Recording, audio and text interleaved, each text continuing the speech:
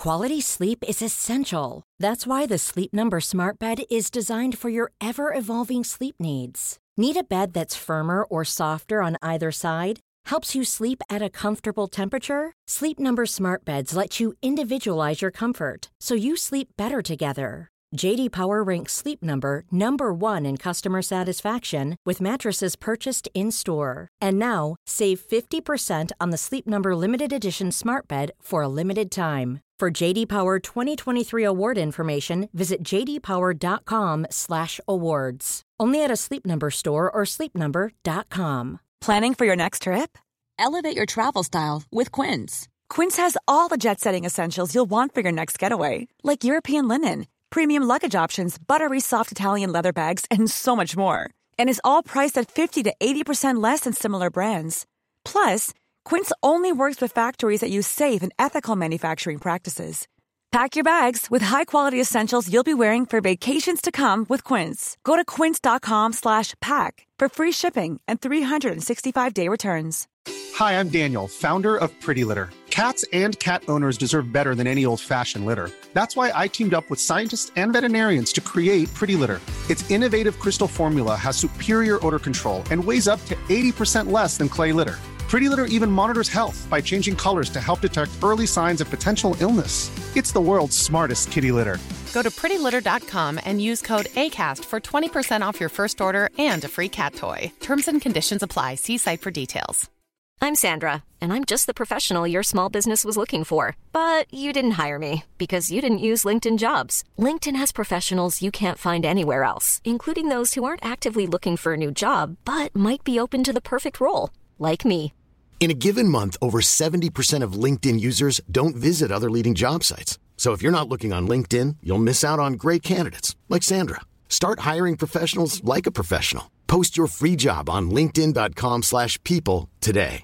This is Paige, the co-host of Giggly Squad, and I want to tell you about a company that I've been loving, Olive & June. Olive & June gives you everything that you need for a salon-quality manicure in one box. And if you break it down, it really comes out to $2 a manicure, which is absolutely insane. It's also so easy to get salon-worthy nails at home with Olive & June. The difference between how your nails used to look when you did them yourself and now with the Mani system is a complete game changer. The best thing about Olive & June, too, is it's a quick dry. Dries in about 1 minute, lasts for 5 days, and full coverage in up to 1 to 2 coats. Visit oliveandjune.com/perfectmani20 for 20% off your first system. That's oliveandjune.com/perfectmani20 for 20% off your first system.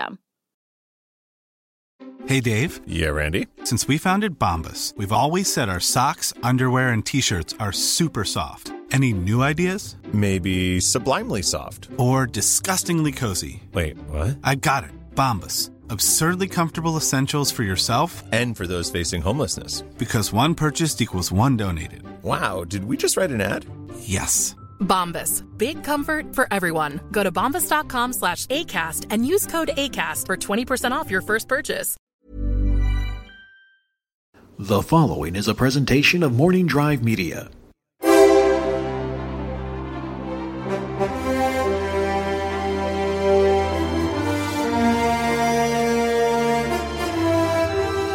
From the center of the galaxy, this is the Force Center podcast feed. I'm Cat Knapsack for another edition of the big show, the main show, the superstar star of our fleet, Force Center. We're here as we are, well, it's about halfway to The Last Jedi, but Vanity Fair don't care. The Last Jedi has arrived in terms of Vanity Fair. With me to discuss this, we're going to break this down today and really have a lot of fun with it, is Joseph Scrimshaw and Jennifer Landa. I'm very, very happy to be here. Now, halfway through, you say we're halfway to The Last Jedi. Halfway to The Last Jedi. Yeah, probably because what I should say. That's a Freudian slip. Yeah, halfway through. I think you did say halfway to, but even that's fascinating to me because you mean halfway to since The Force Awakens? No, halfway to The Last Jedi, right? Yeah. To the release. To the release. Did I make any? I'm asking honestly, have I made sense? Because I've had the type of day. I could be having a stroke right now. I was just feeling bad that I thought that maybe there was like some official ceremony where we were beginning to wait for The Last Jedi and there were some guns fired and then we raced and I didn't know. I didn't want to be left out. I feel like that's Force Friday. When September. That's Force Friday. Yeah. I'm just doing the math, right? Star Wars comes out every 12th month. Yes, Last Jedi. Okay, right. So you're the gun fired at Rogue One, right? And then we're coming into the 6th month. Yeah, I'm not good at math, Joseph. Neither am I, but I'm with you so far. As long as we don't talk about how fast a train moves, I'm okay. Halfway to the release of The Last Jedi, right? Yes. I'm not making fun of you. I'm questioning. I clearly want to make sure I'm okay. We're not making fun of one another. We're making fun of our poor math skills. It's 6 months to The Last Jedi. That's what we're saying. That's what I'm saying. Yeah. Halfway through this year. I thought you had some inside information. Jennifer, could you help me? Yeah, no, 6 months. There you go. Until the There you go. Wait, I was going to say the Force Awakens. We're back to the beginning. It's back to the beginning. Help us. Regardless, we got a lot of stuff to talk about. This Vanity Fair article that is kind of hit the stands, hit the internet last week. And as of this recording and of this release, it is still a day away from hitting the newsstands. And we can talk about that later. But I love having these magazines in my grubby little hands as opposed to looking them online. But also, we do want to take a moment. We talked about it on Databank Brawl, and we talked about it on our last show. But the 40th anniversary of Star Wars, the big 4-0, did happen last Thursday. And did you guys do anything special? Yeah. I recorded this episode we're recording right now. Yep. Sorry, I'm gonna break the illusion. I'm gonna break the magic. That's some meta stuff right there. I think because I feel like I need to be honest because I think sometimes where we're at when we're recording creates the truth of the particular episode of the Force Center. It's evening on the 40th anniversary of Star Wars. It is also National Wine Day. That's right. We are breaking our tradition of whiskey on Force Center. We all have a nice glass of 40-year-old, a drink for a 40-year-old film. Do you cheers wine? Cheers. Yes. Cilantro, Cheers. you can also say. No, that's not right. I'm trying to switch to wine. Okay. I love whiskey, and I will always have whiskey. Yeah. But I've discovered that whiskey, it's turns to be, it's not good for I'm like a bad old Wookiee failing. I just can't have it as much as I used to. Yeah, I understand. So I'm trying to switch to wine. Wine is the let's I've been a hard drinker a lot of my life, but let's cool down a bit. I know many people who are like, well, you know what? It's wine time. Wine time. Relaxing. Who do you think in Star Wars drinks the most wine?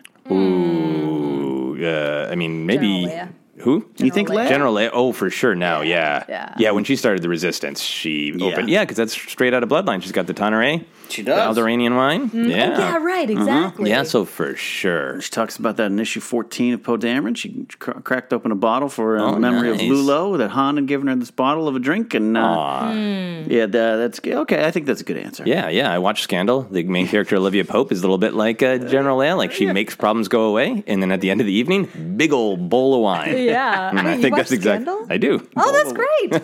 I enjoyed that show as well. Force Center will now become the Scandal podcast. We'll do it here. Scandal. I also think, though, Palpatine drinks wine. Oh, yeah. I think it's like blood wine. I think it's some sort of wine that's made out of like Ugnaught blood or something. Because I don't think he can ever just be classy. I think he's got to be full evil all the time. Gives me the blood of the Ugnaught. Drink it.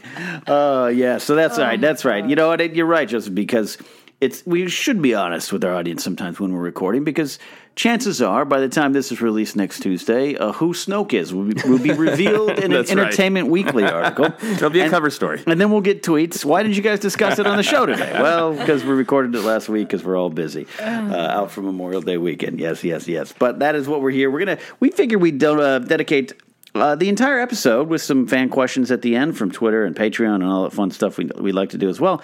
But this is kind of a good main topic. Jennifer, you're gathering the news. We're talking about the news, and it's like there's so much here to just have fun with, and also slightly get a little grumpy about, maybe, and also some eyebrows raised. But there's a lot there. So Jennifer, this is a team effort tonight. No one's piloting this ship. We're in the cargo hold, drinking wine, just getting thrown. Start us out here with what's going on with Vanity Fair. Yeah. Do we want to talk a little bit about the photos, some of the beautiful behind-the-scene photos? Yeah, because I think that was, the first day that it was released, it was just the covers, right? Mm-hmm.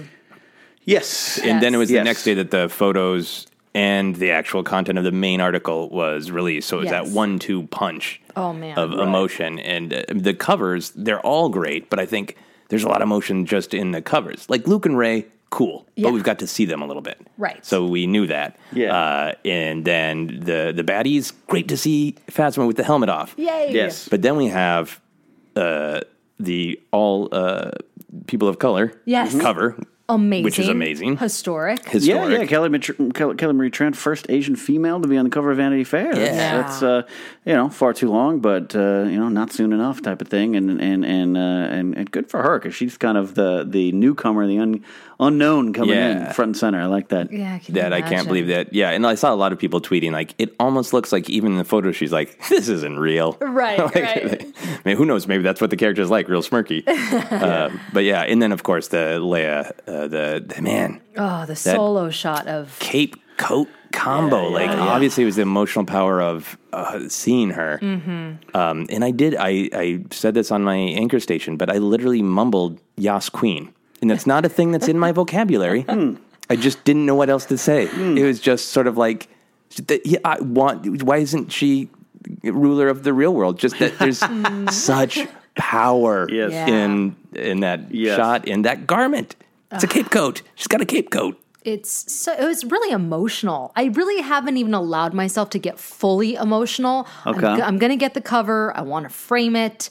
You have to. It's just so beautiful. But there's a part of me that's like, I can't go there just yet. Because just too much to take, huh? Too much to take for both right now, Carrie Fisher, missing her, and also what could have been, which we'll talk about a little bit later with the character of General Leia. Right. Yeah. There's so much there to that shot, and I do. The villain one is great. I mean, that alone, Phasma with no helmet and a pike. I mean, I'm excited for that stuff. Yeah, the bad guy one we don't get like a bunch of new information or oohs and ahs other than they look pissed. Yeah. Right.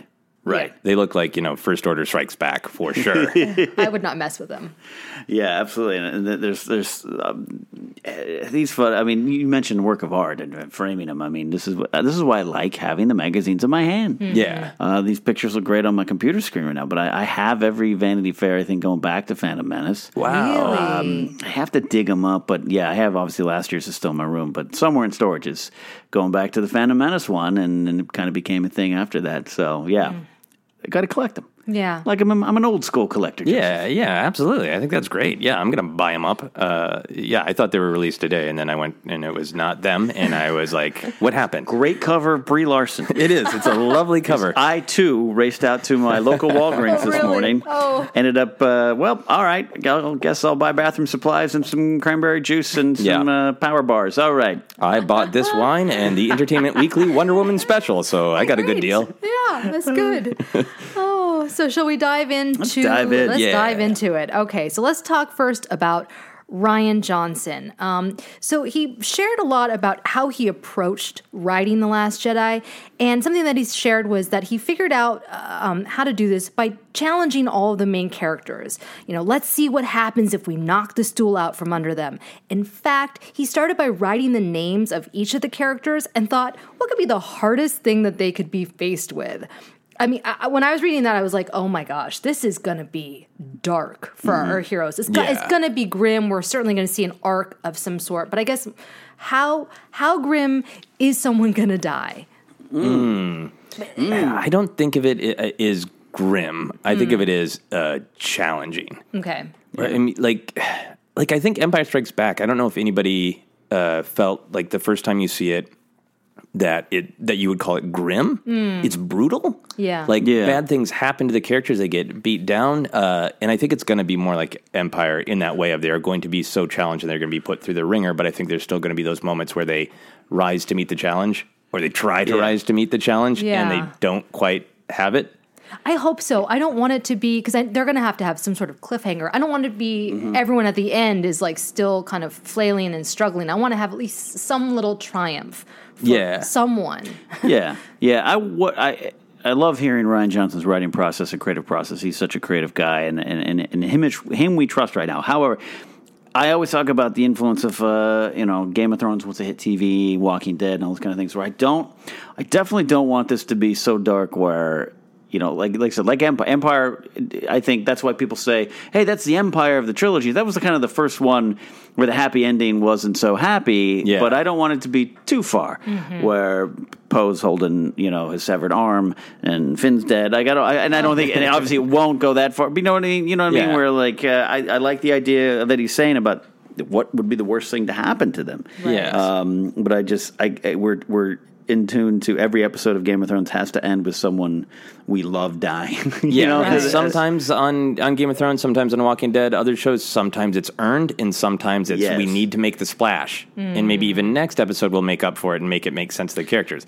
The thing with Rian Johnson, and we talked about this when people were doubting whether or not the trailer is accurate, we talked about, he starts from characters. And then this came out, and he literally said, I wrote down the characters' names. Right. So I think starting from such a character perspective means that he wants to challenge the characters, not the audience. So when you think about like Empire, Luke he's beat up, but he's challenged by the identity of his father. Right. Leia is challenged because she finally opened up and admitted she loved Han and then immediately lost him. So they're emotionally challenged, but they're left with like, we still have fight in us, and we're going to fight another day. Oh, that's a great point. Okay. I'm on board with that. Can you write this? Yeah. I think you're right. That's a good way to say it, that a lot of those shows don't earn it. When you were talking about they challenge the audience, challenge the characters, and that's what we need. Yeah. And that's what we're going to hopefully get. Hopefully. Yeah. Maybe somebody will die. Yeah. Again, I'm not opposed to, sorry, Jennifer, not opposed to death of a character. I know. If it's earned, you're right. If it's earned. I'm not even opposed to Luke dying.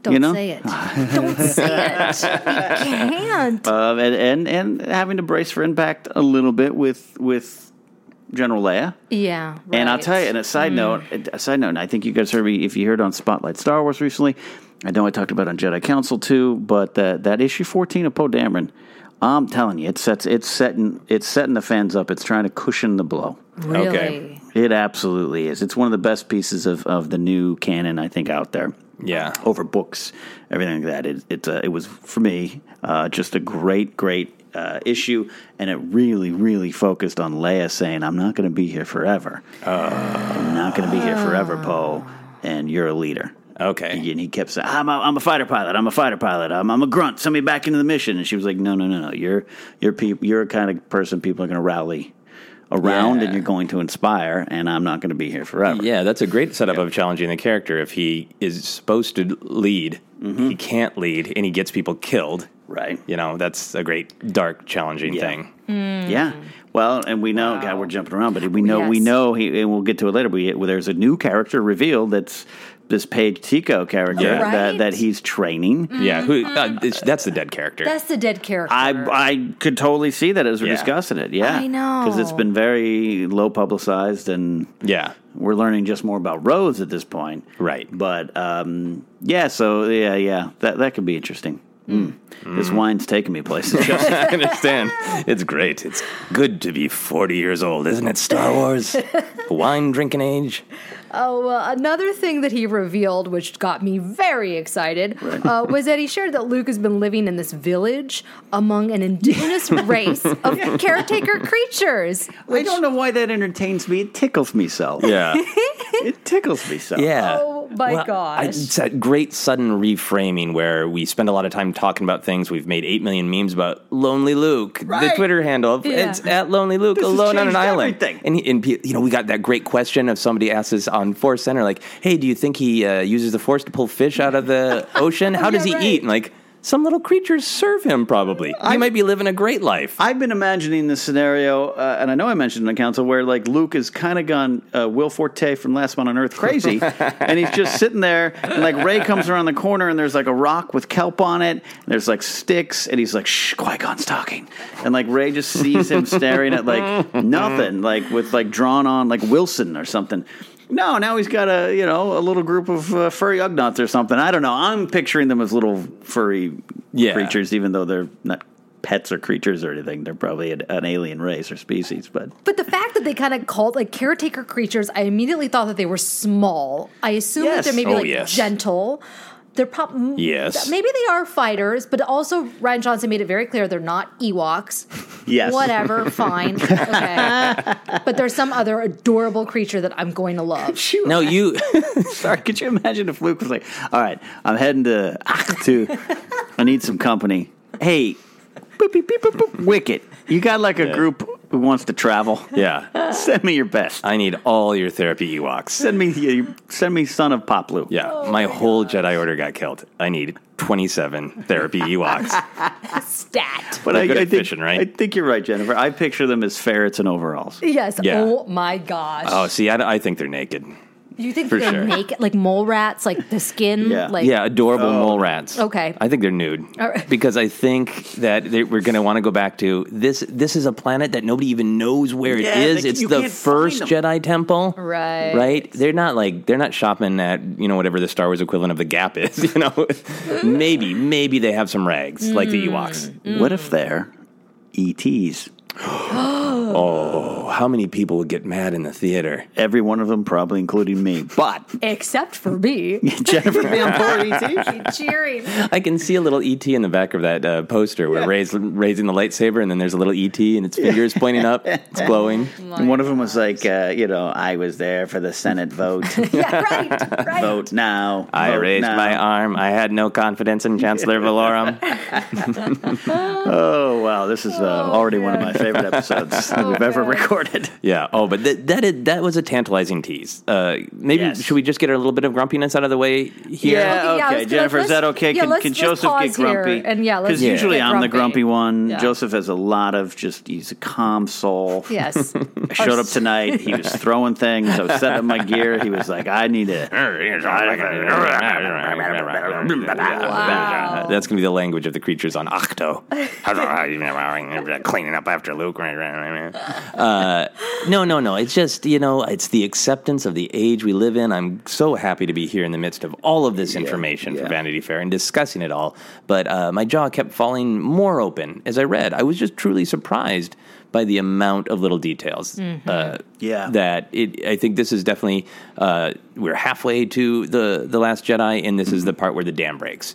Yeah. And you can start easily putting together, maybe we're right, maybe we're wrong, but this is the part where Act 2 is coming into focus for me. Yeah. Right. And, I think it's just, I don't even need to be grumpy. I think it's just like the continuing acceptance of we live in a different world. Yeah. And I need to accept it. It's coming off of Twin Peaks, too, where David Lynch was huge on, I don't want to reveal anything. And Showtime, in an unprecedented way, is saying, sure, David Lynch, whatever you want. So we knew nothing. So I just watched, just this past week, a show that means the world to me that I've known nothing about, haven't seen anything new from it in, years. Decades. Literally decades, and knew nothing going in. And it is a different experience. Right. Was it more fulfilling, do you think? It's just different. And I don't like that that we just don't have that choice in so much of our other media. And it was just a cool experience to just know nothing and have so little preconceived notions. Yeah, right. You don't have the choice if you're recording this podcast or listening to this podcast. Yeah, my father's still surprised there's a sequel coming. They left room at the end for another one. Yeah, he said. But I know what you mean. That's a quote, by the way. That's a quote. I think they made it. They might do another one. Oh, that's great. Yep. The whole saga ends with Luke just standing there staring at a girl. They found him. Yeah, they found him. Mission accomplished. He must save the galaxy. I wondered too, though. I was just thinking, the Vanity Fair '99 with Phantom Menace. Yeah, I don't remember walking away from that feeling, quote, spoiled. Spoiled was also a term not used as much back then, if at all. So I wonder if what you're feeling and what I am feeling too. I am just maybe grumpy, a little less grumpy than you, but grumpy, is that we know what's about to also just come down that mountain. Yeah. So these pictures are the first, like you said, the floodgates could open. And I wonder if I fear what's next. Yeah. Does Next Week Entertainment Weekly's like, well, we also got this picture. Here's Snoke at a dance club. No, I mean, I kind of feel like Rian Johnson could open the door to this apartment and he might just say, well, here's everything about The Last Jedi. And I would still go see it and I would still enjoy it. And it's valid. It's just me trying to accept that we live in a different world, so I don't have to say this every episode. I know. So I don't feel personally compelled to say this every episode. Yeah, I know. But I should let it go. I know. I'm trying to work through it too. Yeah. With you. I wish I lived in a world when I couldn't. Not just professionally, but just trailers weren't the big thing that they are. Yeah. If that makes sense? Yes. Jennifer, are we too grumpy about this? No, and I think part of the problem is that you get one piece of this puzzle, and whether we have all the other pieces, people are going to speculate, and we'll see it on Facebook and on Twitter and on YouTube, and we'll hear it from our friends of people trying to put together this puzzle. And, sometimes people are right. We might even start putting together this puzzle. Oh, yeah. Sure. I mean, that's the thing is the second the information enters our brains, we start constructing a puzzle. And I think that's the big thing is like, that's fine. There is nothing wrong with that. It is a way to enjoy stories, to have anticipation, build it up as a puzzle. But it's nice to also just not look at something as a puzzle and just be presented with something. And like, you don't have any of the pieces, so you can't start putting them together. So it's an entirely different experience. Right. It's almost a little exhausting. So that by the time that you get to the movie theater, you're kind of exhausted from all the speculation and rumors and theories. And it's like, okay, I just want to enjoy the movie. And you already know, this is where the little creatures are going to come and blah, blah, blah. Where it's like, how cool would that have been if we're like, whoa, there's creatures living on this island with Luke. Pants ferrets. Ferrets wearing overalls. Like getting that reveal for the first time. Yeah, and now we're going to be like, well, are they clothed or not? That's what we've been debating for 6 months. Right. They are. They are clothed. They are clothed. Okay. Yeah. Well, thank you. My grumpiness is officially out. And listeners, thanks for putting up with it. I'm going to try to keep dialing it down because it's just the world we live in. Yeah. But I needed to acknowledge it one last time, maybe. Absolutely. I have bad news because this next part is like a real big piece of let's go in. information. Let's go all in now. Let's speculate, shall we? Yeah. So Rian Johnson also said that don't focus too much on that this is going to be like Empire Strikes Back in that Luke is going to be training Rey. He said that there is a training element to it, but it's not exactly what you would expect. Good. Okay. So then I was like, what does that mean? Does that mean that Luke does not want to train her and someone else trains her? Something else trains her? That's when I started speculating. Yeah. I mean, I still think it's maybe an element of like Yoda trained Luke, but begrudgingly because he's afraid Luke was too much like his father and didn't want to repeat the mistakes of the Jedi Order. Right. So maybe it's flipped a little bit where Luke's like, sure, I'll train you. Damn, you are powerful. You know what? Take my old lightsaber, take my dad's old lightsaber, it's yours now. I'm staying here with my furry creatures who cook and clean for me. You go save the galaxy. And from her perspective, it's like, great, train me, but I can't do this alone. Because then you actually get some like rhythms of Obi-Wan and Luke from A New Hope. Yeah. Where Obi-Wan sort of manipulates Luke into like, you have to take the mantle now. Right. So maybe it's a little bit more of that relationship where he's training her, sure, but he doesn't want to leave. That'd be a good wrinkle. I definitely think we're gonna get him basically saying, "I don't want to do this up top." But I mean, that teaser makes you think that too in this comment. But yeah, I guess it's the end result. And how long? That's where is she going to spend the entire movie on this planet? No. Right. But also maybe. I mean, what if Rian Johnson's like, what's the one thing I could put in front of Rey? She's stuck on another planet and can't. That would be terrible. God. Waiting for something. Luke's like, hey, sit here for a second. I'll be back. Yeah. Well, maybe he's just a real jerk about it and says, you have to pass these specific Jedi tests, and then I'll tell you who your parents are. I'm going to give you 5 Jedi skills. Number 3 will surprise you. And then... yes, he's going to listicle her. Yes.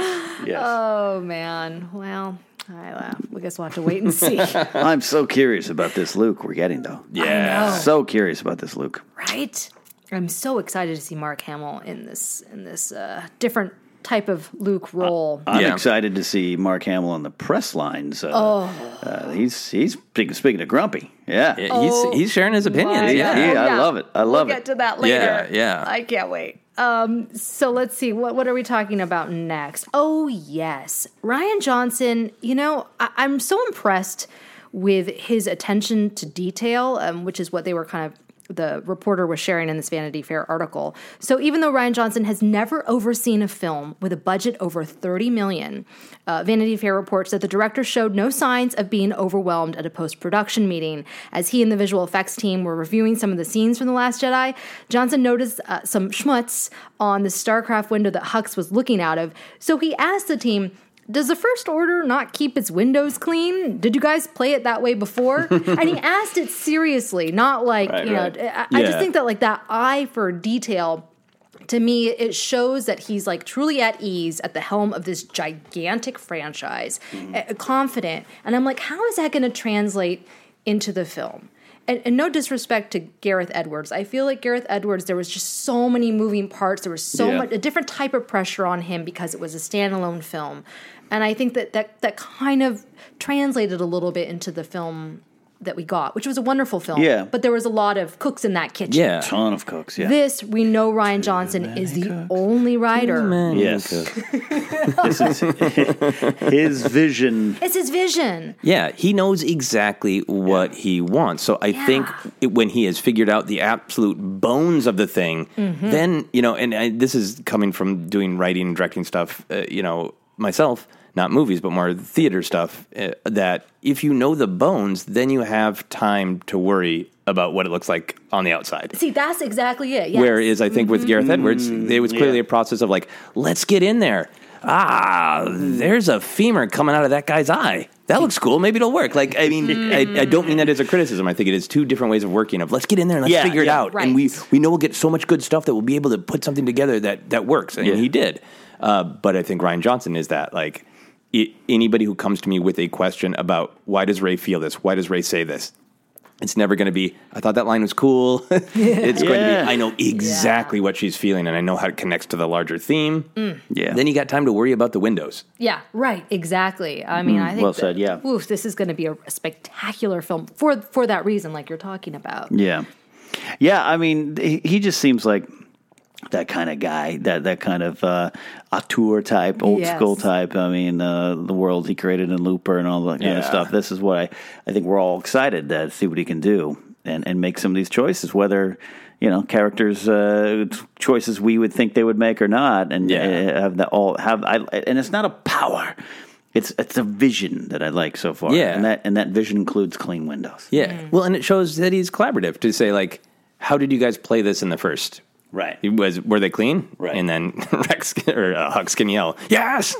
They were clean! These windows on which we clean! I would have actually liked to see Hux kind of just wipe that smudge with his finger. Yeah. Ren, this is your fault. Oh, very dramatic. So speaking of creativity and collaboration, Rian Johnson had a lot of creative freedom when it came to writing this story. He said that if anything, he wanted more of a give and take with the Lucasfilm team. So he actually moved up to San Francisco for about 6 weeks during his writing process and met with the full story group twice a week. I love this bit of info because I think that a lot of people think that the story group is like this big brother, like imposing all these rules and, I don't know what would make people think that. But, I mean, as he said, he's like, I had total freedom. Yeah. JJ and Lawrence Kasdan, they set up the story and then they told me basically to run with this for The Last Jedi. Yeah, I feel like we've been getting different mixed messages, or maybe I've been reading into things about how planned the trilogy was. Oh. Like, it seems like at other times they've talked a little bit more about, like, well, JJ and Lawrence Kasdan and Kathleen Kennedy and Rian Johnson all got together and maybe a little bit of Colin Trevorrow. And had it a little bit, but it seems like maybe only the huge broad strokes were. That's what I'm starting to think more and more. I got the sense that JJ was, I'm going to direct the first one, help rebuild this universe, accept a role, I'll be on set, I'll check on things, I'm going to shepherd this.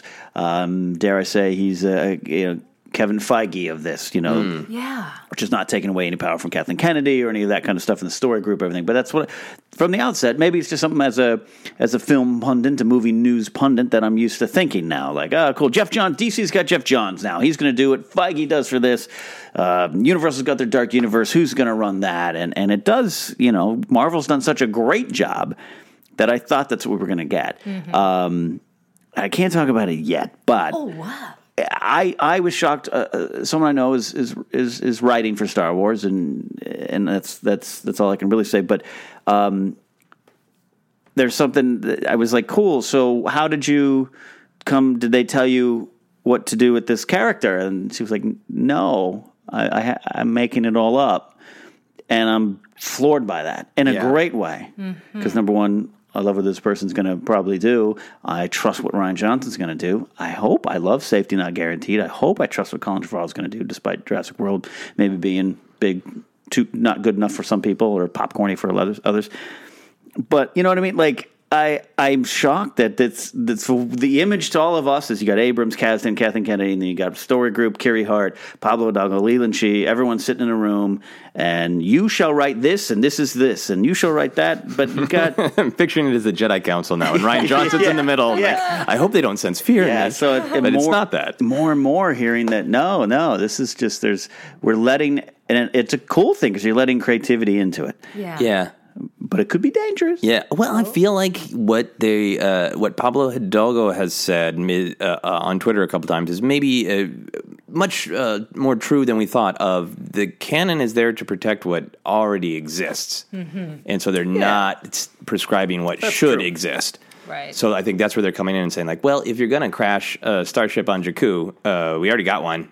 Yeah. That should be crashed there. So let's just put those two things together. Yeah. And like, well, if you're going to have a war here, the Mandalorians planet is right next door, so maybe the Mandalorians would be there too. Yeah. It seems like they're doing that rather than... That makes sense. We've preconceived what things will be happening. Yeah.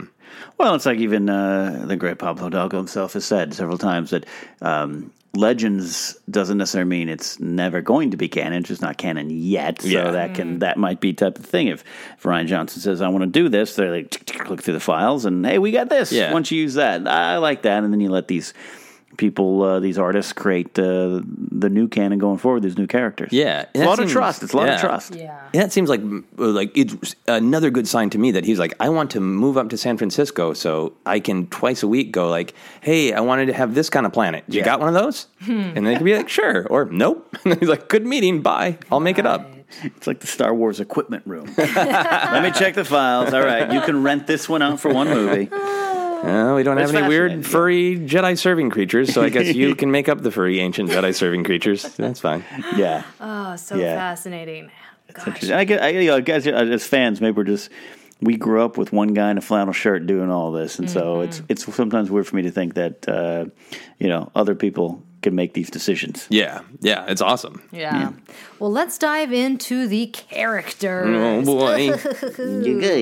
Yes. Okay. So first up, Laura Dern as Vice Admiral Holdo. Yeah. Admiral Amilyn? I think it's Amilyn. Amilyn? So I heard, I think, on the Star Wars show, Amilyn? Oh my gosh, I love that name. I'm going to name my cat that. I don't have a cat yet. I'm going to name Amilyn. I'm going to name somebody else's baby that. Amilyn Holdo. She's a high-ranking... What are you doing here in the hospital? I'm trying to name this child. Look, somebody's going to name it Kylo if I'm not here. Bestowing this name upon your child. She's a high-ranking officer in the Resistance, and her magenta hair has to do with her cultural background. Interesting. Nice. So she's human, by the way. She's human. She's a human. Okay. Yeah. Okay, interesting. Yeah, that's what Pablo Hidalgo said. It's related to her cultural background. Okay, so that's like an example of where Rian Johnson would have gone to this meeting and said, do you have any purple-haired cultures? Oh, sure. And they're like, no, make up a purple-haired culture. Yeah. I like that. Yeah. What I found interesting is that her outfit, that dress is stunning, but it's almost too glamorous, I feel, to be a part of the Resistance. Oh, I took it once we found out who the character was, and I was surprised when I saw the name and said Vice Admiral. I saw the name like, well, where's her combat boots? What's going on? But then you put some of the stuff together of the casino, which I'm sure we'll talk about. I think this could factor into that, or the high, because Johnson's talking about seeing the upper crust a little bit. This could be something to do with the politics of the Resistance or something. Absolutely. She could be like brand new to the Resistance, because if it was this like small group that Leia started stubbornly and nobody else was on board, then the people who survived, who weren't in the entire Hosnian Prime system, were like, you know what, you're right. Then we think about it. All of our purple-haired people are now in the Resistance. And I like this reveal. I like that. I always talk about Star Wars names. Cassian Andor, Jyn Erso. Yeah. I love those names. Those are Star Wars names. This is a Star Wars name to me. Holdo is pretty damn good. Yeah. Amilyn Holdo. It's a great name. Oh, so great. She looks like such a powerful character, so I'm excited. I am looking forward to seeing her on screen for up to 2 minutes. You know what? And I'll tell you, I don't think you're wrong. I think that's still kind of what I'm bracing for impact on. But when I found out she was a Resistance leader. Yeah. And that was something going into this movie. They could not foresee the unfortunate tragedy that happened with Carrie Fisher. But if she's a leader of any kind, and then in 9, and Poe Dameron's coming up, and she's coming up, and then we have another, a strong character at the top of the chain there, that could be good. That's very interesting. We know Laura Dern can pull that off. Oh, my goodness, yes. Yeah. That'd be exciting. Yeah. Well, somebody that we know is going to only have one scene is Benicio del Toro as DJ, which is his unofficial name. Yeah, DJ is great Star Wars name. Right. It's hey, DJ. DJ is a shady character who is unnamed in the film. Yeah, right. Yeah. He's only going to have one scene. But he's called DJ by the filmmakers. Yeah. In the photo that they have in the Vanity Fair spread, he looks like he's in a workshop or a factory of some sort. So I'm thinking maybe the DJ comes from like the music that his tools and equipment make. Okay. That is beautiful, Jennifer. Right. That is some poetry you've created there. He plays the hollow spanners, the hydro spanners. Yeah, he's like plays turning the this hydro thing spanners. on, turning that thing on. Nice. Yeah. Oh, wow. Our listener and the gentleman who made our nice logo, Brian Ward, tweeted at us just before we started broadcasting with a good notice that one of the big pieces of equipment behind him in that photo looks like the collection of screens that Rey uses on Han's ship, the Orvana, to defeat the Rathtars. Yeah. Oh, wow. It looks almost exactly like it. Yeah. So that could just be like, it's a great catch. And that could be just like, hey, that's equipment that's on ships. Yeah. Because, that's like saying like, I spotted Ken. He is riding in a car with a wheel. Yeah. And I'm not making fun of Brian because it's a great catch. Yeah. So it could just be like, that's equipment. Or it could be like, is he on the Orvana for some reason? Is he on Han's old abandoned ship for some reason? I mean, Han did say we used to have a bit larger crew. Yeah. Oh, right. Yeah. We don't know where his allegiance lies. Yep. We don't know if he can be trustworthy. I mean, it's not that I don't want to be Debbie Downer, but I'm like, I don't want to get too excited because we know he's not going to be in the film very much. Yeah. Yeah. All right, but let's get into it. All right. Let's get into that. DJ. Internet speculation. Putting on the hat. Yeah. Dark Jedi. Dark Jedi. That seems too cutesy for the way Lucasfilm. I think that was when I saw that I was like, ooh, I made those actual noises like I was seeing fireworks. Sure. Oh. But I don't think it just seems way too cutesy for the way Lucasfilm has been unrolling things. I agree. That seems like unless it's a practical joke from Rian Johnson to F with Pablo Hidalgo on Twitter. That's the only way it makes sense to me. Like, let's set up this person to be abused with weird dark Jedi theories. Otherwise, it seems like, maybe he's got some sort of music thing, or maybe he did something. Just in his performance, as like he's a DJ. Yeah, I think Pablo Hidalgo actually said in the Vanity Fair article, he's like, "Oh, you'll know why we called him DJ once you see the film." Yeah, once you see it. So I don't know. Yeah. But I don't think he's Ezra. So it's a red lightsaber. No. As some people have been speculating the whole Ezra thing. Yeah, the Ezra thing. That's what's going to go next. Is that a scar or a shadow, Joseph or Jennifer? What is it? It's scar? It looks like a scar. If you zoom in, it's a scar. It's a pileup of coincidences. Yeah, I don't coincidences. He's got a scar. He's on a ship. He's Ezra and Han's son. Yeah. I think it is. If it's Ezra, it's 2% chance in Fallen if you're putting a bet. Yeah. Just like Phasma being Sindel. Yeah. And I believe Pablo Hidalgo was tweeting like sometimes characters are just characters, which maybe he's just being grumpy. But it feels a little bit to me like we could keep speculating that he is a known character, but it also is interesting speculation to me of what does DJ mean if it does mean a traditional music thing like you're saying, Jennifer. And also for Star Wars to say he's unnamed in the movie film, it's not 1977. Those kind British people who are putzing around and going, I don't know, Walrus Man, they didn't know, right? And these people know exactly what they're doing. Like, there's going to be a Benicio del Toro action figure. Yes, if he's in the film for a millisecond, there'll be an action figure. Better be. And what are they going to call him? Just DJ quotation. Yeah, we don't know. Like, so what's all that about? Yeah, what's this about? Well, you're right, and that is why. Look, I agree. I think Snoke is Snoke. I think we're getting to that point. I think Rey might be either who we think she is all along, or it might be something totally different. I go back to Lor San Tekka when we thought, oh, Max von Sydow, he's playing this character. It's clearly old Boba Fett, right? That's what we heard. Yeah, he's this, he's that, and at the end of the day, he was Lor San Tekka, a character that, I think we still might find more about, and what we know of him already is an interesting new addition. So it makes me, for this time around, because I got caught up in that and going into 7, this time around I am more into sometimes the character is just a character line of thinking, because then it's another cool character. Right. I don't think I always need everything, because Rey and her parents is a reveal we're going to get, and Snoke naturally is set up as a character reveal we're going to get. I think I and other people are just now conditioned to everyone has to be someone else. But all that to say, Joseph, you're right. There's no more hammerheads. There's no more imperial dignitaries. Then that you're now inviting us to be suspicious. Yeah, of saying who or what is that? Yes. Right. Yes. I want it to just be music based, because that sounds brave and bold. Yeah. I mean, they go to a rave. They're going to a casino. Somebody's got to be running the music, right? Mm-hmm. Spinning the holodiscs. Yeah. Making the awesome data tape mixes. Oh my gosh, can you imagine? I think people would be upset. I would, and I'd be thrilled. But bottom line is, I think Benicio looks great. He fits in this universe. Look at what he was. Looks like one of those Heineken ads he has. Yeah. He does look like the most interesting man in the galaxy for sure. I like it. Yeah, I like it. Yeah. Leaning back. Let's go. I guess we kind of talked about Kelly Marie Tran as Rose Tico. Yeah. This is a fun fact.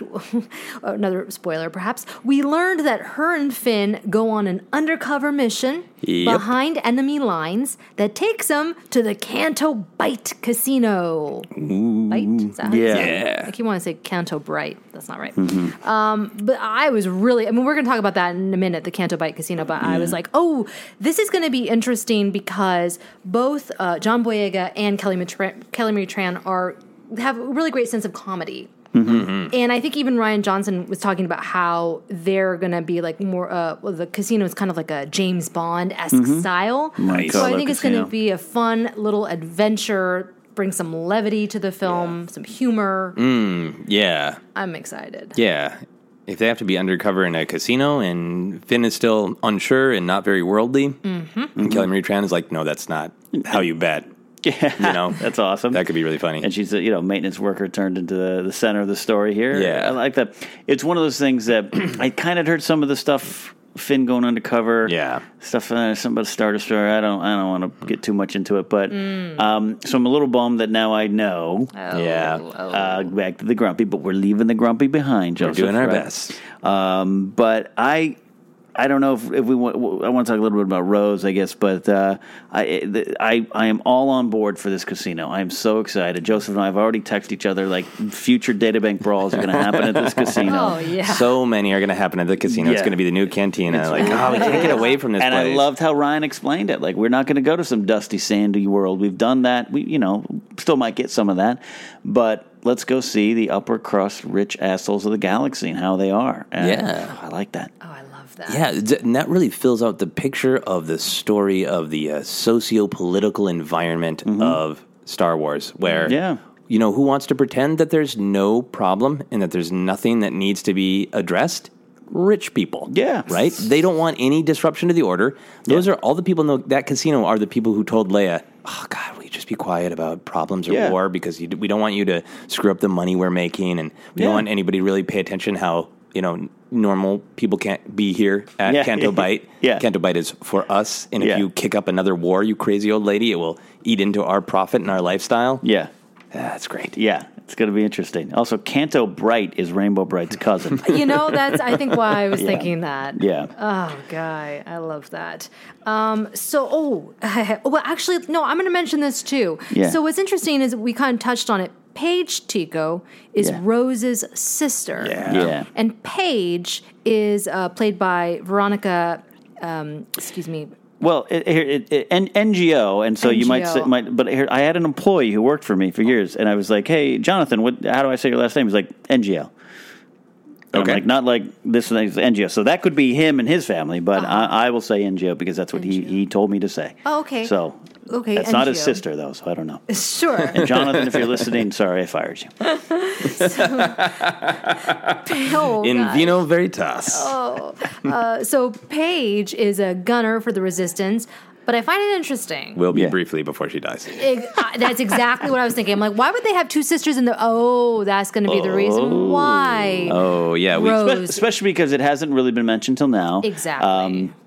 It's I believe she's a Vietnamese actress and everything, and I think as you correctly should be like highlighting some of these cool, diverse hirings and castings that didn't come up, and not that they need to brag about it, but it would have been like in the conversation, like, hey, and Kelly Marie Tran and this person.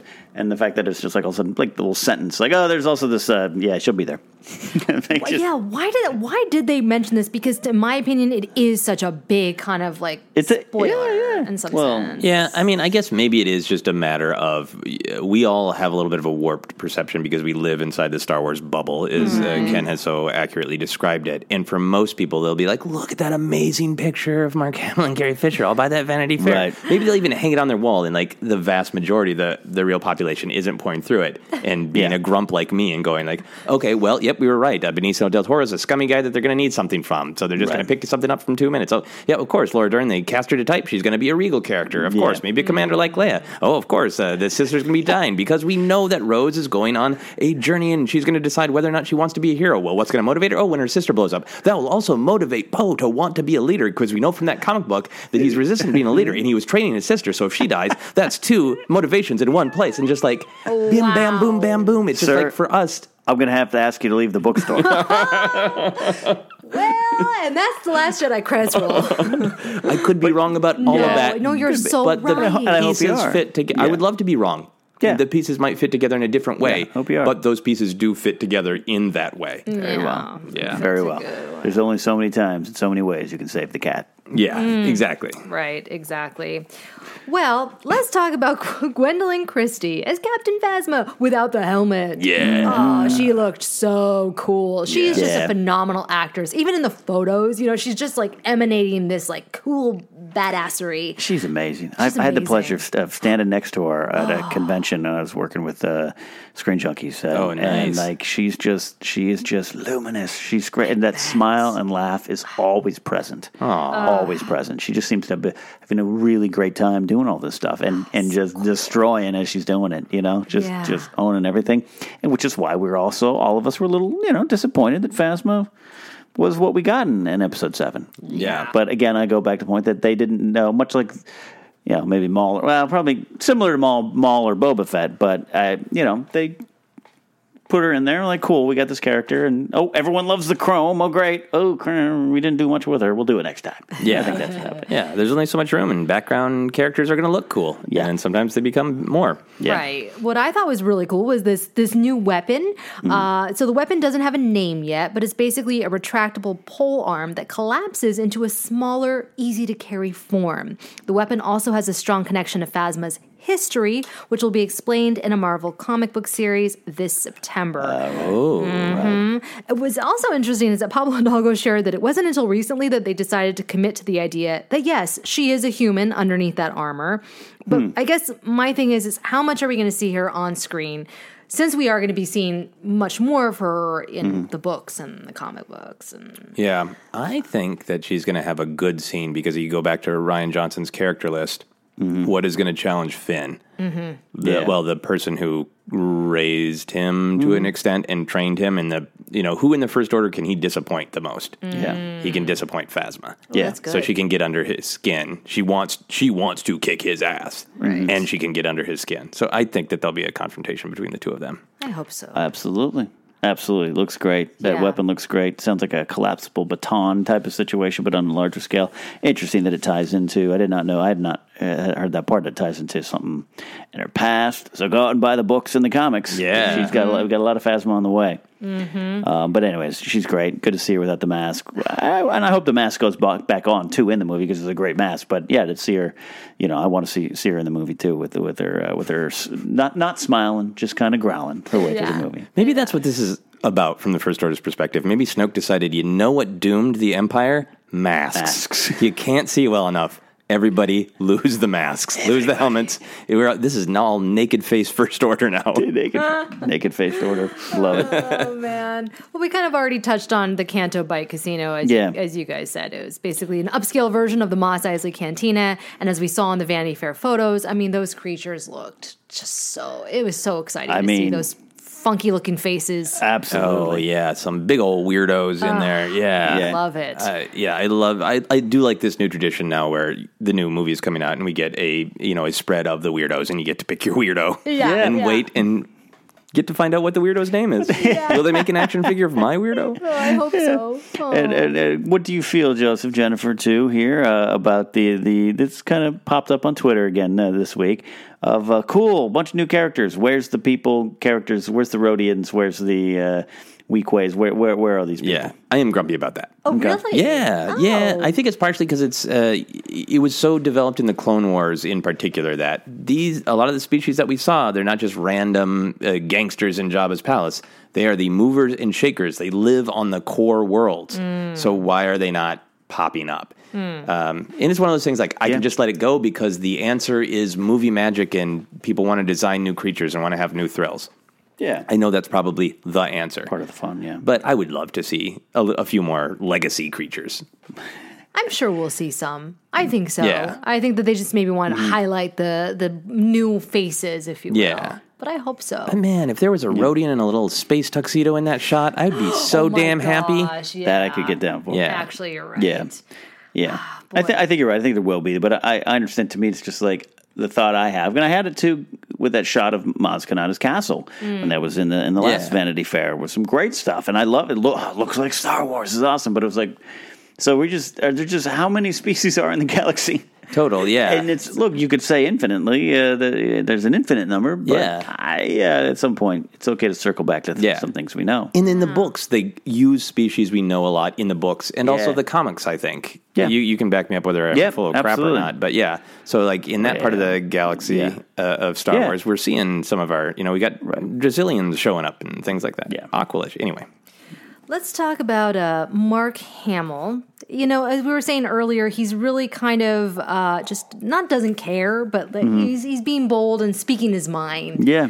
And I liked that he talked about, being on a diet and how he likes to watch Turner Classic Movies and polish off a box of Wheat Thins. I can identify with that. But I thought the most interesting tidbit was his idea of how Luke should have first appeared in The Force Awakens. And basically he was like, Leia should have tried to contact him, and then they would all go meet there, and so that Leia and Luke would have witnessed Han's death, and that would have been a little bit more meaningful as opposed to Rey and Finn witnessing, who they didn't even know Han Solo for very long. Yeah, I just thought it was interesting that he decided to share this. He was pretty adamant. He's like, I think that this would have been the best way for my character to have been introduced, but I still like the way that it came together. Of course.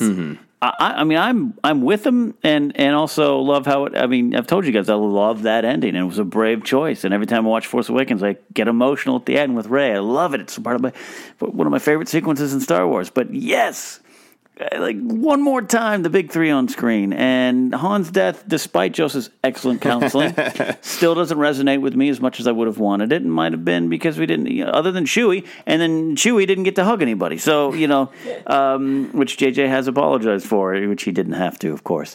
But so I like it. I don't know. Mark Hamill's just a fascinating character to me. He's just so. I love that he's back in the spotlight again after years of being a well-respected voiceover guy, but always just kind of like the guy from Star Wars and went on to this voiceover career. And some people like him. I was like, now he's back in the limelight again, and he's just so great. You watch those panels that he's on. He's just such a showman. Yeah. So I like it. It's just, to me, it's part of who he's he's got thoughts on these characters. He did back going into Jedi. Yeah. Right. You know, I want him to have scars and earrings and everything. So it's no different. It's just on a bigger scale that he's saying this stuff. Yeah. Right. And I think that, I think he said this basically verbatim in an interview at Star Wars Celebration. Mm-hmm. I think he did a very too. similar thing. Mm-hmm. Yeah. And in that one, and I think in this, he ends with, but, what they did ended up working too, and I wasn't even sure if it would work. And then, it was really powerful for people when I was just standing there. It's like, really? I'm just going to stand there and turn around? And then, when he sees it, it's powerful. To me, he comes off as, I think, what he always says himself that he is an actor and a giant nerd. Yeah. Of all the many things that Mark Hamill has done in his life and his career, I've never seen an interview where he's like, but I really want to direct. I want to be behind the camera. I want to be a creator. He's a player. He not a player. Not a player. not like Lando Calrissian player. But he wants to talk to people about their toy collections. And he wants to go and perform the thing. So to me, this feels like an actor going, you know what would have been cool? Yeah. And and it does make sense in a lot of ways. But I think when The Last Jedi comes out and everything pays off from the way The Force Awakens third act was constructed, that we're going to all be happy that it's the way it was. I already kind of, I'm going in great, Mark, but I want to see what Ryan's got for you, because I love the idea, and we've talked before, but Grumpy Luke fits in with our show for sure, Joseph, but I like that. I wanted that moment, too, of the lightsaber going into his hand in Force Awakens. I'm glad it didn't happen, but it's so interesting because it keeps coming up. It keeps coming up in big spots. This isn't TMZ getting him outside of a sushi restaurant. Yeah, I wouldn't have done that with Han. This is Star Wars Celebration in front of everybody. Yeah, this is Vanity Fair in front of everybody, and not that it's a work and something's hey, Mark, go out and say this stuff, but maybe they're bracing us for some sort of impact. I don't know. Yeah. I do love it though. I do love hearing him talk about it. But I do also think that fans should take it with a grain of salt, because he does say things like, but, it's good they didn't listen to me. I think the Celebration interview ends with him making a very, a joke about it. Yeah. Because he's not going out there and saying, J.J. Abrams screwed up. He's saying, I had this crazy idea. What if we did this? Yeah. Yeah. And when he keeps saying, I told Ryan that I fundamentally disagree with everything you're doing with my character, he still did the movie, and he would have had to maybe, but it's said in a weird way where I take it as good. Yeah. Take it as good. Me too. Yeah. Well, someone that always spoke her mind was Carrie Fisher. That she did. Yeah. So in the article, they talked about basically how she was a mentor to the young cast. We also learned a little bit about General Leia slapping Poe. Who knows what that's about. But the thing that I thought was really interesting... Snap out of it! It's a romance, right? The thing that's kind of been talked about online is that Kathleen Kennedy said that when they wrapped the film, Carrie told her, I'd better be at the forefront of 9 because Harrison was front and center of 7 and Mark is front and center of 8. She thought that 9 would be her movie, and it would have been. Yeah, I need to pour more wine. Yeah, so apparently it was true. A central role for Leia had been planned, but now obviously that has changed, and here we are again, and people online again are like, what is the right thing to do? Well, in the article, wasn't there more stuff with Kathleen Kennedy just saying, so we got together when we had to start reworking the script, which seems like confirmation that they're not recasting. They're not recasting. Right. But there's still some people that are holding hope that they may. Yeah. I don't know. And we've talked about that here, too. And I think, Joseph, what you've settled on of if it's respectful to the Princess Leia character, then that might need to be what happens. Yeah. But, there was something because Colin turned in his script on, December 5th. Yeah. She passed away late December, and then was we got to make those tough calls, tough decisions. It seems like we might have some sort of, whether it happens in 8 or not, that's what the thing is, because they... how do you do that? If General Leia is to die in 8, you can't go back and reshoot that, and you're not going to do CGI. Yeah. And then do we get that in a book between 8 and 9, like the death of Leia, or what do we get? There is a no-win situation, exactly, as we've discussed before. But the there's a little bit more light shed on it this time around with this interview. Yeah. I feel like they've just explicitly said her performance in 8 is her performance in 8, period. Yeah. That it's not going to like cut away to, and then there was an off-camera explosion or some horrible cheapness. Like, I obviously don't think they would do that. But even if they could find an elegant way, it sounds like they have confirmed her performance in 8 is her performance in 8, which means the character's in some way going to pass in between movies. Yeah. I don't know. How are you feeling about it, Jennifer? Are you starting to feel more like recast, especially with the knowledge that this would have been Leia's movie? No, I think at this point, I don't think that they should recast. I really don't. I think that it's a no-win situation, right? I mean, and I know that fans are going to be unhappy no matter what, because it sucks. It sucks that Carrie's gone. Yeah. But, seeing those pictures in the Vanity Fair article and seeing her on set with her friends, Kathleen Kennedy and Mark Hamill, it's like, I think it's also that too. They're like the idea of like, let's just close the chapter on Leia, and we'll approach 9 from a different perspective, but we're not, it's like, I don't know, putting Leia to bed too, to rest. I don't know. Yeah. And those shots of her and Billy Lord, shots of her and Hamill. Yes. Shots of her and Gary the dog on set with Millie, I believe, Mark's dog. Yeah. Which is just the greatest shot. That's amazing. Yeah. Well, how would you guys feel? Because there was just a little push on social media starting to be like a couple hashtags brewing of recast Leia. Mm-hmm. How would you guys feel if that became like a movement? Would you be against that? Would you feel like it's like not fans' place to get into it at that point? It's sometimes not fans' place to get into it, but it's also, how can you deny that passion for something? And if that's what they want, if that's what the fans want, but I just can't see Lucasfilm changing the course. Yeah, not at this point. If they're not going to recast, again, I'm still okay with the recasting idea. Yeah. So maybe I don't know if I'd retweet it, but I could understand it. Yeah. Yeah, I'm really torn. I feel it is a no-win scenario, so I think there's like a part of me that's almost afraid to have an explicit opinion, because I feel like I can see it from every perspective, and I don't want to offend anyone. Mm-hmm. But it hit me like a ton of bricks hearing that it was going to be Leia's story. I know. And I feel like it is just being a little like, I know it's different, but on one hand to say the character and the human being are the same, and by the way, please come see young Han Solo. Well, they're not. No, it's not. Right. It's not exactly mirror to mirror. Sure, but it's just such a loss from letting that character, a woman character who since 1977 has had the promise of totally being the leader, letting her absolutely up front be the leader. Right. It just pains me to lose that. Yes. Yeah, absolutely. I think that's, Where's that wine? Yeah, all right. Here we go. And that is the Vanity Fair. That is spread. It. That's a lot. I mean, that was a lot. There's a lot, and I feel we could even talk more and more and more. You know what I mean? Know. Fill me up, Slugger. And I'm excited to get this magazine, excited to have it in my collection, and so excited for this movie. And, we just did a kind of a Last Jedi roundup a couple weeks ago here in Force Center, but felt needed to do it here because this stuff is just great. The shots are just beautiful. The stuff with Rey, too, we didn't really talk about that. Yeah, that photo of Rey running is amazing. Rey running and training and all that stuff. I mean, Daisy Ridley is just the world's crush right now, and she looks so just great and strong and powerful, and I'm looking forward to seeing where this character goes, especially when she turns to the dark side. Kidding.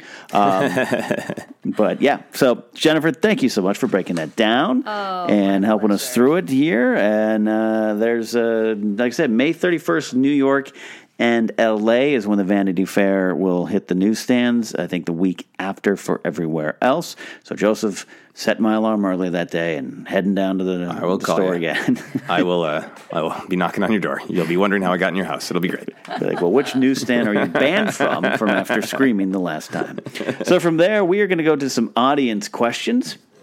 We take them from Facebook, we take them from Twitter, and from Patreon, which is up and running. You can support us there at patreon.com/ForceCenter. More on that later. But, Joseph, we got some good ones, as we always do. Yeah, that's right. Our first one comes from Anthony LeBreton on Facebook. He says, show me again, grandfather, and I will finish what you started. Do you think Kylo Ren also had a Force vision by touching Vader's helmet that we never saw on screen? This quote makes me wonder if that's what they were trying to imply. Rey only saw the vision the first time she touched the lightsaber. Maybe the same happened to Kylo/Ben. So, do you think touching Vader's helmet gives Kylo visions, or gave him one at least once? That's an interesting theory that I hadn't really thought about that. I didn't take that quote literal. So, Anthony, that's a great suggestion. I think it's possible. Could that be, kind of a new thing, with he and Rey both kind of have this? Because Force visions in the original trilogy and prequels, other than Anakin's dreams, were not there. So maybe Kylo's got dreams. Yeah. Talk of Hayden coming back, maybe some kind of weird, messed up Force ghost version of Hayden that's not really Hayden is talking to him. Yeah. I don't know. I don't know. Or maybe it's Wilson the volleyball. Nothing. Read some history books. Yeah. And inserts his own thoughts. Yeah. Yeah, I kind of like what's been developed in Star Wars canon that forces of the dark side are location based. Like, you go to Morban or the tree on Dagobah, you get a little vision of that. So maybe if Kylo took the helmet to the right place. I also like the idea that maybe that's just like there's clearly a buffet of Force abilities, right? And maybe this is one that's doesn't come easy to Kylo or doesn't come easy to the dark side, right? So. And if Anakin is still has his own identity in the Force, he's not talking to Kylo. Right. This is like, I'm not taking your calls, kid. Man. You make me feel really bad about what I did. I don't want to talk about this. I don't want to be here. I think it's a really cool idea, but there's something that feels right to me in the story that it didn't quite happen, which explains Kylo's desperation. Right. That maybe he's meditating and he feels like he almost feels the darkness of Vader, and he thinks like, yeah, I saw it. Yeah. Totally saw it. What do you think, Jennifer? That's exactly what I thought, that he's trying real hard and it's just not happening. Maybe he's seeing little glimpses, but he can't do it. He gets so frustrated and he goes and, tears up something else. Who knows? Yeah. Yeah, he doesn't have that power. But I love the idea of taking that quote literally. That's fun. Yeah, it's a really great idea. Next question comes from Lloyd at Laugh Out Lloyd, who asks, what will be your Sith names? Now, this is a great question because I really like that Lloyd just assumes that the three of us are going to go super evil. Like, I admitted grumpy. I didn't admit evil. I'm okay with that, Lloyd. I understand. And you can think that eventually I will turn to the dark side. I'm not offended at all. Jennifer, did you have a chance to think a little bit about your Darth name? Well, it's not a Sith, so I guess it would be Kylo Jen. That's the first thing that came to my mind. It sounds like a pop singer, so friendly. Kylo Jen. And her music makers. Yes, I'll have to think about the Sith. I would be Darth Lethargic. Darth Lethargic, that's a good one. Because, kind of that kind of apathy, it's just as much as a sin as invadering and Sidiousing and Tyrannicine. So Darth Lethargic. And Baning, mauling. Yeah, that's very, very good. I had an old sketch where we used the name Darth Awesome. Because I felt like I love it. Part of the point is to sound evil, and part of it is to sound cool. Exactly. You will be Darth Awesome. But I'm going to go with either Darth Obvious, because sometimes they're a little on the nose, or Darth Venter. That sounds like Vader. Darth Venter. But is a little bit more accurate to when I have a little wine and get grumpy. Darth Venter. I need to vent. I like that. I like that. Yeah. All right, Jennifer, when you make that full turn to the dark side, let us know what to call you. Darth something related to stress. That's what it would be. Fair enough. We will move on to our questions from patrons on Patreon. Thank you for supporting us. Our first one comes from Tristan Shields, who asks, with Twin Peaks finally coming back, what do you think a David Lynch Return of the Jedi would have been like? In the extremely rare chance that listeners don't know, Lucas reached out to David Lynch after his, he was a big filmmaker, not tour filmmaker. He had made Eraserhead, and then he had made Dune, and Lucas reached out to him to direct Return of the Jedi. Yeah. And Lynch said no.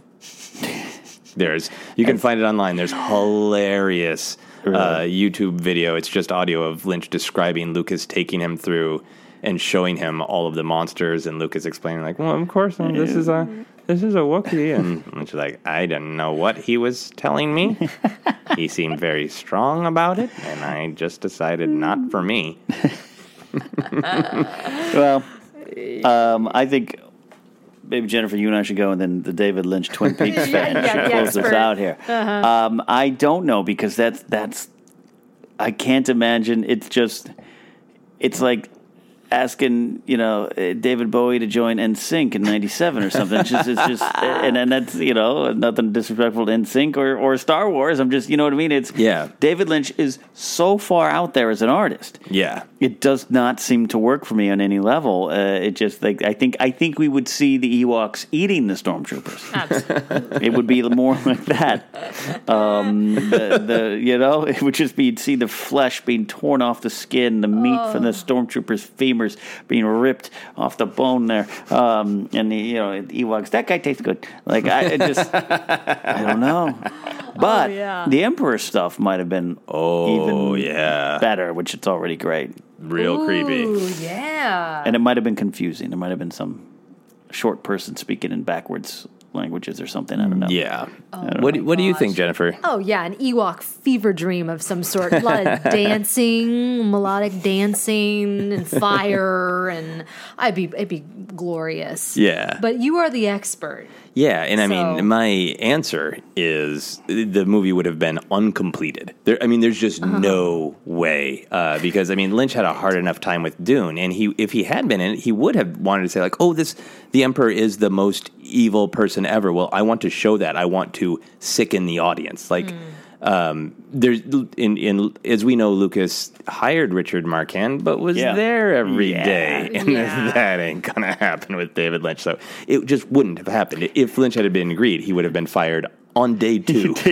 On day two. And he was like, could you get away? Yeah, like, we need an extreme close-up of human lips coming through the Ewok mask, and we need to see the gristle, and then there's going to be, like, little ant noises as they eat one of the cats. And Lucas would have just been like, I'm sorry, David, that you're going. The amazing thing about this, and I will keep this short because I could go on forever. The amazing thing is, the more I think about these two, they are very, very similar. They're both auteurs who see things their way. Yeah. Lynch wants to please people. He just got a standing ovation for the premiere of Twin Peaks at Cannes, and he was happy. He wants people to receive his things well. So does Lucas, but they have different visions of what that means to be an auteur, but they are like our vision.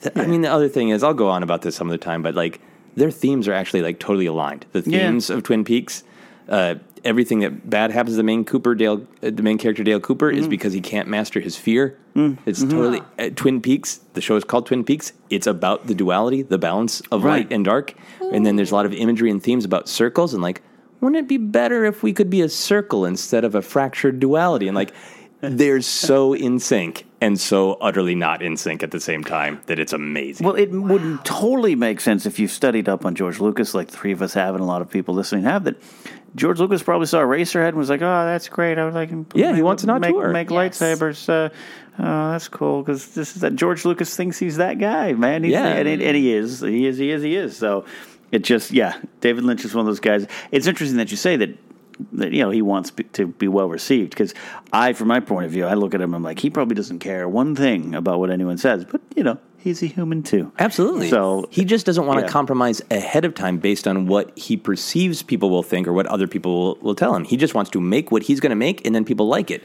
or not. And that's kind of what Lucas did with the prequels. I love that. Yeah, absolutely. I make my thing. All right, final question. Thank you for indulging me on my if Lynch had directed the pink prequels. That I would love. Oh, my God. Roger.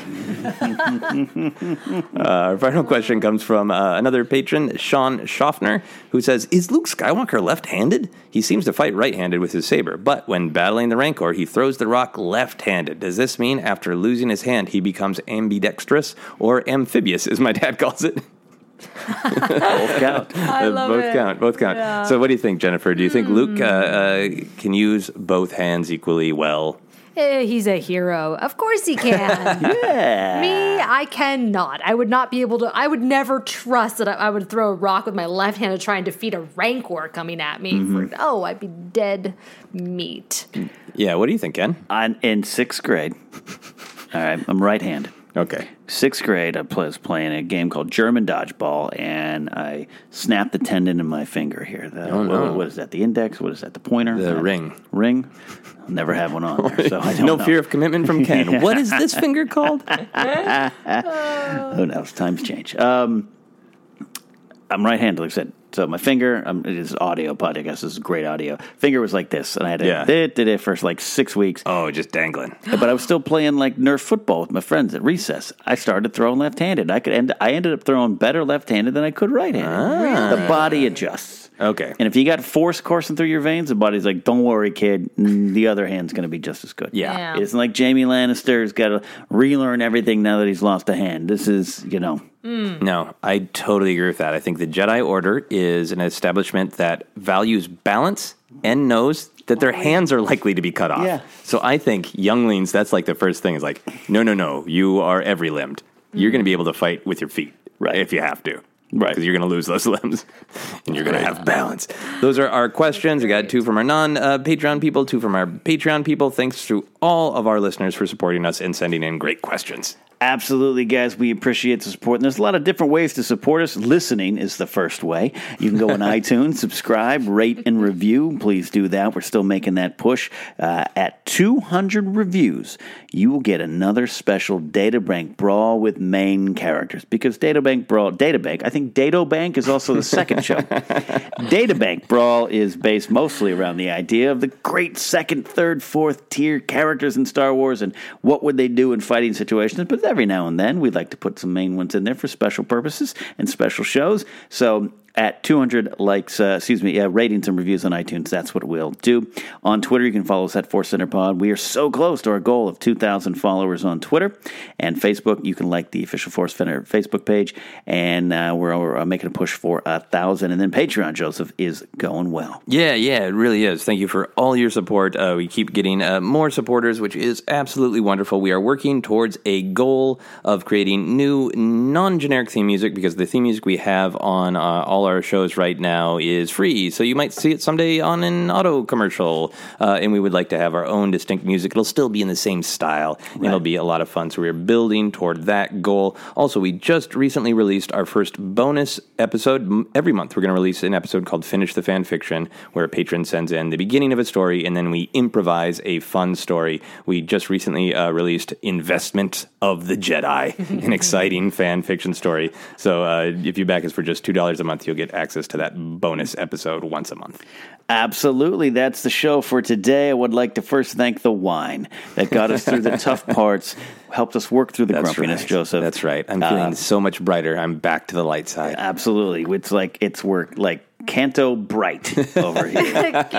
Over at the Canto Bike Casino. Jennifer, thanks for joining us as always and really putting a lot into this so we could have this great discussion about the Vanity Fair article. Yeah, thank you, Jennifer. Where can they find you? You can find me on all the social media sites at Jennifer Landa. And stay tuned. I do have a Jedi Beat coming. I've been doing a lot of research, reading a lot of books on the Mos Eisley Cantina and how they created it. And it's really a fascinating story how these group of people came together to make movie magic. I love it. That's amazing. Looking forward to that. Joseph Scrimshaw, my wine partner. Well, Jennifer had wine too, but I don't think it affected her as much as it affected you and I. Slowly sipping. Yeah, I think we had more things to work through. I don't think she had the hole in her soul that needed to be filled with wine the way we did. She's just drinking it like a human. Absolutely. You always have a lot going on, sir. Yeah, you can find me on all the social media as at Joseph Scrimshaw. You can check out my website, josephscrimshaw.com, for all my various comedy adventures. I got a bunch of shows coming up, a fun show in Los Angeles called SHIT Arcade, where a bunch of comedians are going to play horrible video games and make jokes about it. It's coming up at Nerd Melt. Be at Convergence. I'm going to do a live Star Wars counseling that's going to be late at night, so that will be interesting. Ooh. Wow. All sorts of information on that at josephscrimshaw.com. You can also check out my podcast, Obsessed, and my station on Anchor, Headcanon. Absolutely. You can follow me at Cat Knapsack on Anchor. I do have my show, Daily Thrones. A lot of Game of Thrones news starting to drop as we head towards Season 7, so check that out there. And, of course, find me over on Collider. New show there live on their Facebook page every Thursday, 2 p.m. PST, the Inside Schmodown, a look at the movie trivia Schmodown hosted by me, the Pit Boss. So that is it for everyone at the Canto Bike Casino. For DJ, for Amelin, Holdo, and the rest of the new characters we're going to love. That has been Force Center for today. We'll see you next time.